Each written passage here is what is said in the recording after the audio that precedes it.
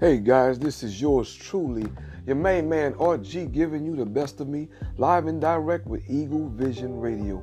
And today I want to talk about something very simple. It's called stepping back. And when I say stepping back, I don't mean looking back. I don't mean turning backwards. I mean stepping back and looking at your now. Step back and look at your now. Analyze the things that are going on in your current existence. And take a few minutes by yourself just to reflect on yourself and the things you do each and every day, the things you think about, the people that you come in contact with, and most of all, the energy that's surrounding you. I want you guys to really take not a look back, but a step back. Step back and check that out. Check out yourself. Work on you, because guess what, guys? You cannot go forward helping others unless you help yourself.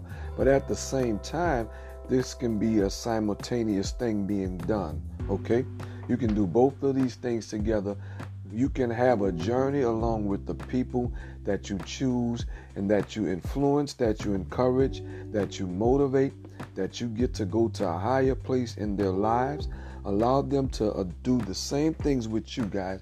And I'm encouraging you on today to step back and just look at your situation. Do not be hard on you. Just watch what you're doing and watch what you can do to make your situation a better one. So with that being said, this is yours truly, RG, live and direct.